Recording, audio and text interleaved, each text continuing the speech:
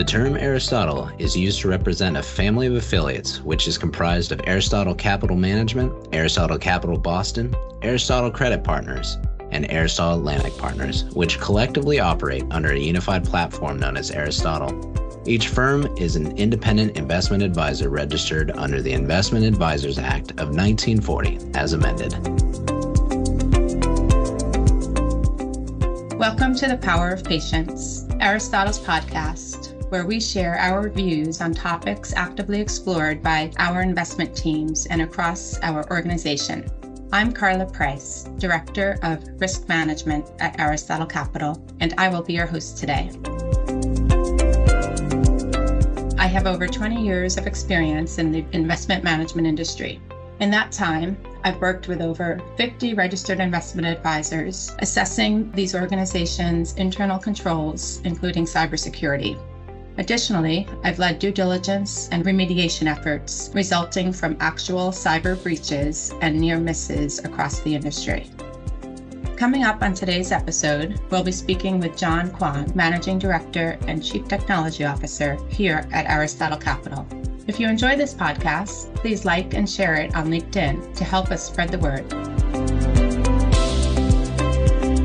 Today on the show, we'll discuss what is cybersecurity? What are the threats today and where are they coming from? How do small and mid-sized organizations address the spending needs for effective defense? And lastly, what are some of the technologies companies are using to keep their data and systems safe? John, thank you so much for speaking with me today. To lead off the discussion, can you please introduce yourself and describe your role as Chief Technology Officer here at Aristotle Capital? Hi, Carla. First of all, I really want to take the opportunity to stress how important this topic is because it affects every individual, be it your personal life, your professional life, as well as affecting every company out there. We're all fighting the same adversaries, so I think this type of knowledge sharing is going to be very beneficial to our listeners here, as well as to those practitioners who are designing and executing on their own cybersecurity strategy. I'm John Kwan. I'm the Chief Technology Officer here at Aristotle. I oversee all aspects of technology as well as cybersecurity. And before coming here, I was also the Chief Information Security Officer for a global asset manager, where we led the development, the design, and the implementation of a comprehensive cybersecurity program, while also dealing with numerous threats, potential attacks, and investigations of potential breaches there. Thank you, John. That's helpful. You mentioned the current environment, and cyber breaches being in the news on a regular basis for U.S. companies. Can you talk a little bit more about that for the listeners? What does the current environment look like for businesses and individuals today? Yeah, Carla, I think it's important to talk about the who and the how when we consider what's going on in the current environment around cybersecurity. So when we think about who, these are the range of attackers that are out there trying to penetrate various systems, companies, and people, home, email. And so on one end of the spectrum, we have very comprehensive and complex and well-funded nation states, such as North Korea, Russia, India, as examples who are deploying very complex attacks, such as the one that we saw in the Colonial Pipeline. And then moving down the spectrum there, we've got criminal organizations, and it's very much as simple as just saying it's organized crime behind cyber attacks because they appreciate the potential financial gain from these attacks that they're conducting. And then finally, and this might be the one that people are most familiar with, but we just have bad individuals that are out there or people who are being opportunistic, trying to take advantage of a market, trying to take advantage of vulnerabilities out there and committing financial crimes and really for their own financial gain. One of the reasons why cyber is such an important topic is because there's such a low barrier to entry. It's about $50 that you need to spend really to buy a ransomware type of package. And that just shows you how easy it is for anyone to get into the business of exploiting individuals and companies for their own financial gain. And then secondly, when you think about the how are these attackers like nation states and criminal organizations and individuals, how are they getting into these companies? It's not going to be a surprise, but it's 90% of all attacks originate via phishing email. So when we think of phishing, this is not the click here and win a free iPad. Those days are gone. Today, these are very sophisticated phishing attacks that are utilizing social engineering to go and create a profile of their target. Where do they like to eat? Where do they go on vacation? Where do they work? Who are their friends? Things like that that will help them craft an attack that will resonate with that individual. What do you think the cyber criminals are trying to target at investment firms like Aristotle? Carla, that's a great question because what you're hitting on there is that these criminals, they don't take one attack and believe that one size fits all because it doesn't. Our industry is different from any other industry, but there are very specific things that resonate with us, very specific lingo, for example, that when we hear, we go, oh, we know what that means, right? That's what they're trying to target when they think about certain industries. So with respect to the investment management space, I think there's really three motivators for these bad actors. It's financial gain, it's disruption of operations, and it's acquiring usable information. Let me give you a quick example there. Back in 2016, the Bank of Bangladesh suffered a hack.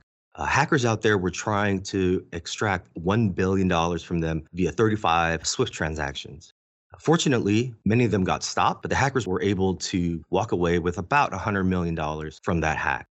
And so you would think, okay, was it a smash and grab type of attack? Well, no, it really wasn't. I mean, for something as meaningful as that, if you're going to try to steal $1 billion, you're going to take your time. You're going to do your research. The organization that conducted this crime planned and prepared for years. In fact, they actually got into the Bank of Bangladesh in January of 2015.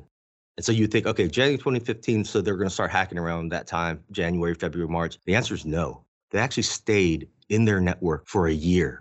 And they were there quietly, and they were there hiding, and they were there learning, and they were there trying to understand what is normal behavior for this institution. Because if they are going to try to steal money, the last thing they want to do is to, for example, try to send a wire of $100 million out from an account that generally sends out wires in the range of $10,000 to $20,000. That would have raised a red flag immediately. So that's why they had to hide so they could learn and ultimately craft such a large attack.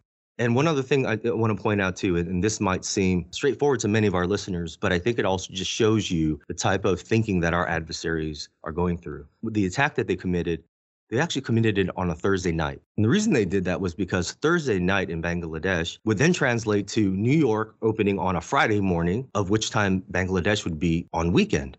What does that mean? That means it gives them essentially 3 days of time before anyone potentially could have spotted this, before anybody potentially could have reached out to someone at the Bank of Bangladesh, just to verify that these SWIFT messages were indeed true. So when you think about all that combined, these organizations going after companies like ours, they're sophisticated. They understand SWIFT. They understand how to comprise a SWIFT message. They know thresholds not to go over. Financial gain is most likely the number one motivator for these attackers. But when you think about other aspects like disruption, so we've all heard of ransomware. What ransomware does, it will encrypt all your files. And without a secure key to unlock them, you're not going to get access to those files ever again. And so think about that from an investment management standpoint, and frankly, from a business standpoint. If your Excel models, if your financial statement, if your client records are all inaccessible to you, how do we expect to run our business? So from a disruption standpoint, this is extremely highly disruptive. And then lastly, because we sit on so much information within the IM space, we're also another target for information and secrets. So that could mean the research information that we have, that we've been building to make investment decisions, they likely will want to get their hands on that. Current cybersecurity buzzword, John, that I know is going around, and I've heard it, and I'm sure some of our listeners have heard it, is zero trust security architecture. Can you explain for the listeners and what this is and describe the purpose of a zero trust architecture?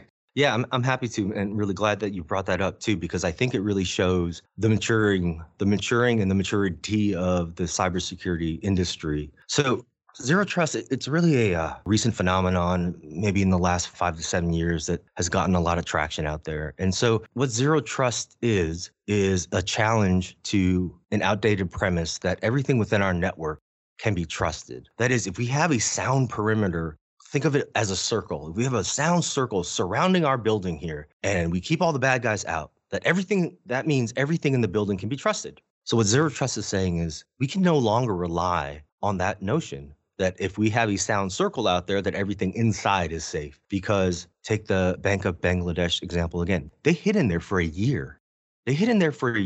So they could have been on a server watching activity and no one would be any smarter to it. So can we trust that? No, that's what zero trust is talking about. We can't trust that, right? It's really challenging this premise of, does a perimeter even exist as well? And so in the past, before work from home, before the COVID situation occurred, we might all be in the same building. We might have a perimeter, sound perimeter around us. But fast forward to where we are today and where we're going to be going, you really have to challenge, do we have a perimeter anymore? Thanks, John. How would you say organizations can empower employees and create a culture where employees aren't afraid to raise their hand or raise potential issues out to the cyber team or senior managers, which ultimately help prevent cyber threats and identify them? That's a great question, because I think that building a culture of cyber awareness is critical to every organization. And when I say that, I'm not saying that cyber is, the only priority within that organization. No, what I'm saying is it's part of our culture where you think about cyber first. You see somebody within your building, they don't have a badge on, for example. That should make you suspicious. That should make you want to either report it or tell someone about it so that we can, make sure that that's not a person who's unauthorized to be in that room. So when we think about how do we empower our people, how do we put them in these positions to be our eyes and ears on the ground on a day-to-day basis? Well, it's very simple. Transparency about what's happening in our industry. We also know that education and awareness and frequent testing, like testing our own employees when it comes to phishing emails, is a good practice to give our employees a couple of at-bats so that when the real phishing email comes, that they'll be ready to identify it and to do something about it. Yeah, thank you, John. And thanks for all you do for our organization and the clients. Well, that brings us to the end of the episode. Thanks, John, for joining us today. We hope you enjoyed this podcast and learned more about Aristotle and cybersecurity. Thank you for listening to The Power of Patience.